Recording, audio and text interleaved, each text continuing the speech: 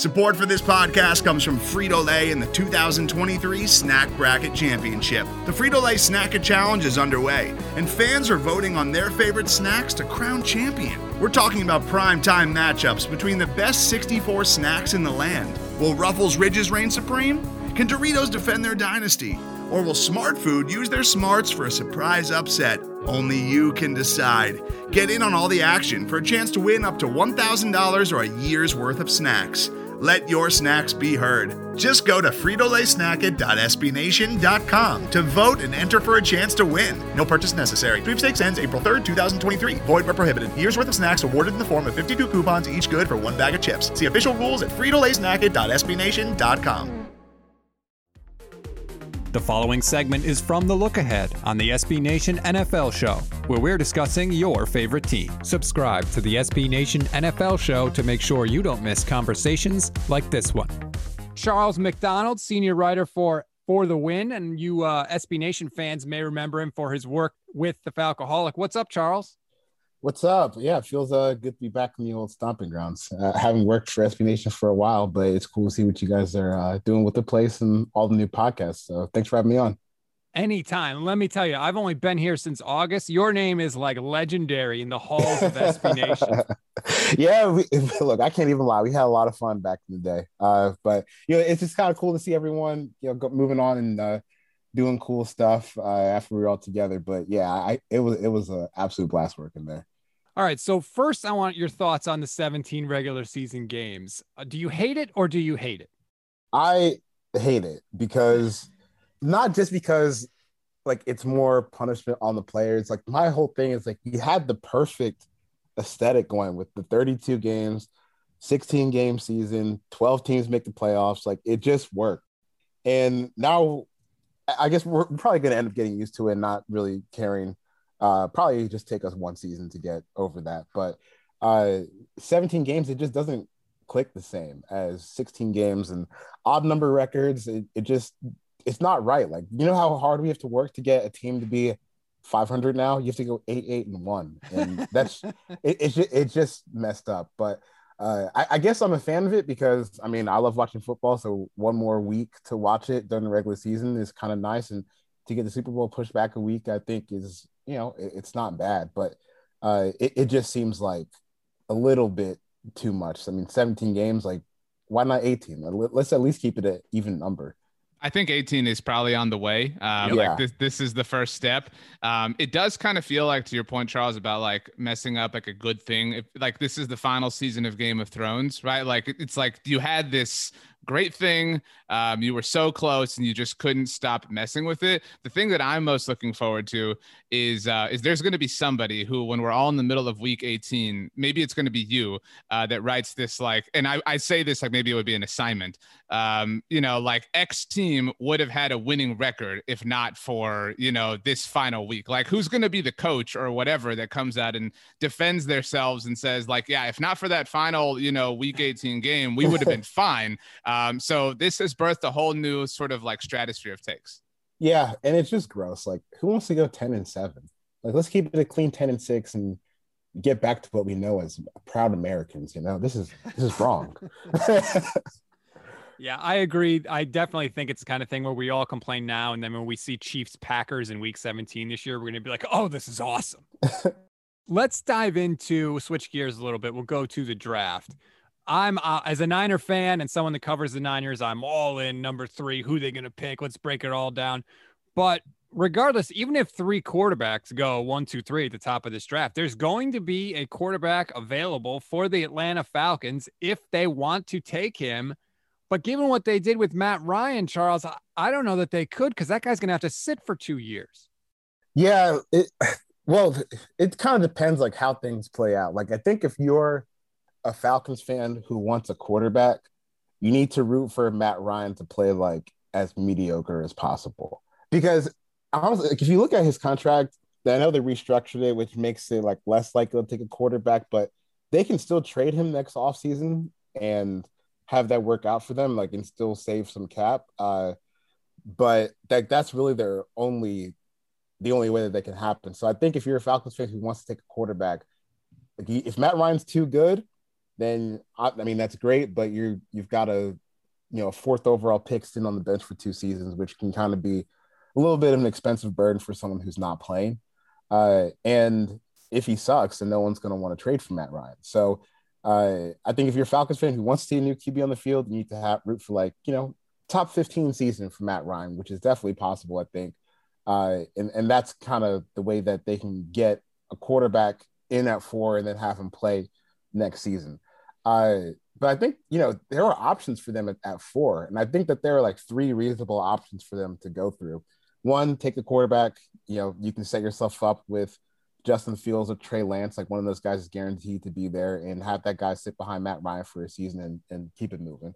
2, Kyle Pitts. I mean, I am always shaky about taking tight ends that high in the draft. It's because, it's a lot you have to learn. You have to learn not only how to, be an NFL player, but you're also learning the physicality of NFL defensive linemen when you're blocking, and you have to learn pass schemes and pass coverages at the same time. So that's a little shaky when it comes to tight ends being drafted early, but Kyle Pitts is so special that you just kind of think of him if we can put him in the same offense with Julio Jones and Calvin Ridley, that could be enough to keep an aging Matt Ryan at least to be competent over the next couple of seasons. And I think your third realistic option that makes sense is just to trade down, because if you don't want to take a quarterback and you might feel that Pitts is 4 is too high to take a tight end, then you can trade down and potentially get another first-round pick for next year from a team who is looking for a quarterback at 4. I mean, there's been rumors that the Panthers are trying to trade up. I think in order for the Panthers and Falcons to make a trade, the Panthers will have to give up a lot, because you don't just want to gift a division rival quarterback. But those are kind of 3 options: quarterback, Kyle Pitts, or trade down. Charles, I cover the Cowboys here at SB Nation, so the world revolves around them as far as I'm concerned. And this feels very similar to when they had the number 4 overall pick in 2016, when they ended up taking Zeke. At the time, at this time, 5 years ago, there was all this: you've got to take Jared Goff, you've got to take Carson Wentz if they somehow fall, before Tennessee and Cleveland had traded out with LA and with Philly, because Tony Romo had just been hurt. He had just missed 12 games the year prior, and I think that's the difference here. And I don't want to put this into the universe, but it does feel like we are that moment away. Matt Ryan is at that part of his career where he's had this sustained run of health, but the moment that glass breaks, no pun intended, everything changes, and your whole perception of the organization, and maybe even the organization's perception of the organization, changes. Do you think that that we are, he's been kind of not defying odds, but that the NFL-ness of it all hasn't caught up to him, and that maybe, if that does happen, that's to me why I feel like you almost have to take the quarterback, because you're not on borrowed time, but you are in this very luxurious spot where you've never had to be in that spot as a franchise. It's about the opportunity cost to me. If Matt Ryan was 30, they've kind of been in this situation before back in 2014 when they ended up picking Jake Matthews 6th overall. You're not even thinking about a quarterback, because at that point, Matt Ryan's still 30 years old or what have you. You still have a lot of years left on his prime. But now, we're kind of starting to see the play decline a little bit. I know that Julio Jones was out for a good chunk of last season, but, Matt Ryan in the past has shown that he can kind of power through stretches without Julio Jones. And I think that's getting a little bit harder for him. So it's not really an indictment on Matt Ryan, the player, or Matt Ryan, the Falcons legend that he is. It's just it's hard to get these top 5 draft picks where you don't have to give up assets to get them. And yeah, you have to suffer through a 4-12 season to get there, but you have a really good opportunity to not have to struggle at quarterback after Matt Ryan, is either traded next offseason or retires in a couple of years. And, I think that Falcons fans who are really concerned about taking quarterback at 4, when was the last time the Falcons had a truly terrible quarterback situation? 2007, after Vic, went to prison. And that was only one season. You suffer through one season, then you get Matt Ryan the next year. The first pass of his career, he throws a touchdown pass. Before Vic, you had some solid years with Chris Chandler. As bad as things have gone with the Falcons in, the Super Bowl and the NFC Championship games, you haven't really had a whole lot of years of bad quarterback play. And I tell you what, you don't want to sit through that.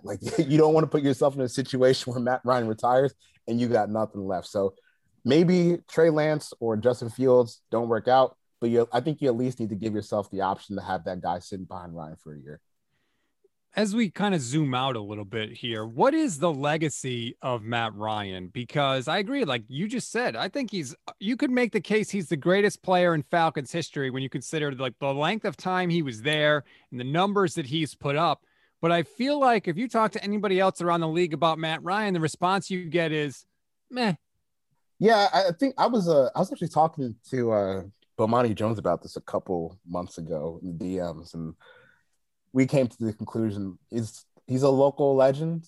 He should have his jersey retired by the team. And I think that's fine. Like, I don't think that he's someone that needs to get like a Hall of Fame push. He had a really good career, almost won a Super Bowl. He got an MVP. And like, that's nice. I don't think it needs to be that much more than that. Will he get some Hall of Fame votes? I'm sure like he'll get a couple, but I don't think he'll ever have like the big, like the Hall of Fame push that maybe a guy like Phillip Rivers is going to have in a couple years. But I don't think that that's necessarily a bad thing. Like, he came in to the franchise when it was at its lowest point, got him back to the playoffs like immediately. And it's been a pretty fun 10 years outside the Super Bowl, So I'm thankful for Matt Ryan for not making him sit through the quarterback sewer after Vic left. And, I think you put his jersey in the rafters at the Mercedes-Benz Stadium and keep it moving.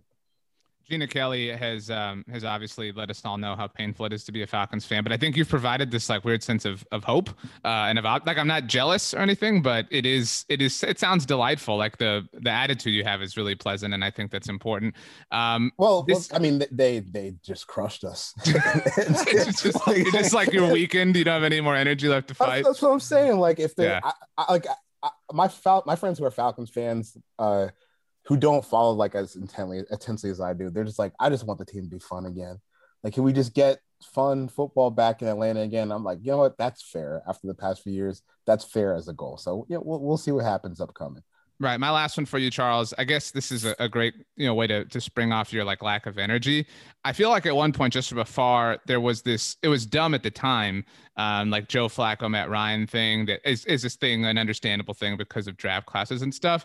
But do you feel like, because now we've all just like, the three of us here haven't gotten like apathetic about Matt Ryan, but just, to Stats' points that he's like, now, if you had to say who was better over the course of their NFL careers, like, do you even have the energy to argue for Matt Ryan, or are you willing to just like concede? Oh no, on that one, I'll argue for Matt Ryan because I lived, so I went to high school right outside Baltimore in Owens Mills, and I remember there was one year where the Falcons and Ravens were playing on Thursday Night Football, I think, and I made a bet with one of my friends that, if the Falcons win, next day we come to school, you got to wear my Michael Turner jersey. And if the Ravens won, then I would have to wear like his Ray Lewis jersey. And on the last play of the game, or one of the last offensive plays that the Falcons had, Roddy White scores a touchdown. And he had the biggest push off. Like, he was coming in on his route. There's a safety coming down on him. And he just shoves this guy to the ground, catches the ball, and walks in for a touchdown.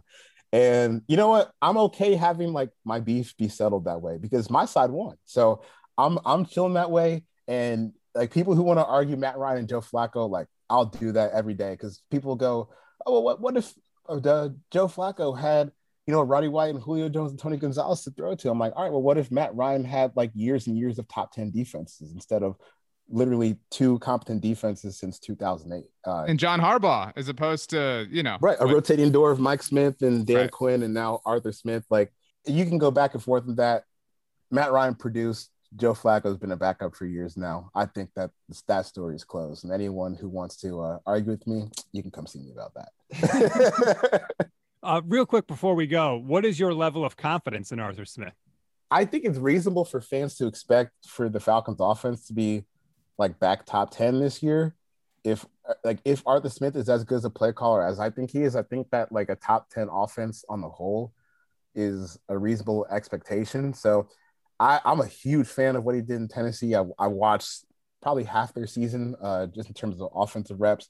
I think it's great. A lot of stuff in the red zone shows a lot of creativity. The Falcons have missed really since Kyle Shanahan was here. So I'm excited. And if he's as good as advertised and they take Kyle Pitts at 4, like, you're going to tell me that if we're talking about someone that we perceive to be the best play callers in the NFL, if you give him Julio Jones, Calvin Ridley, Kyle Pitts, like that should be a top 10 offense, I think. You can hear the rest of this conversation by subscribing to the SB Nation NFL show wherever you get your podcasts.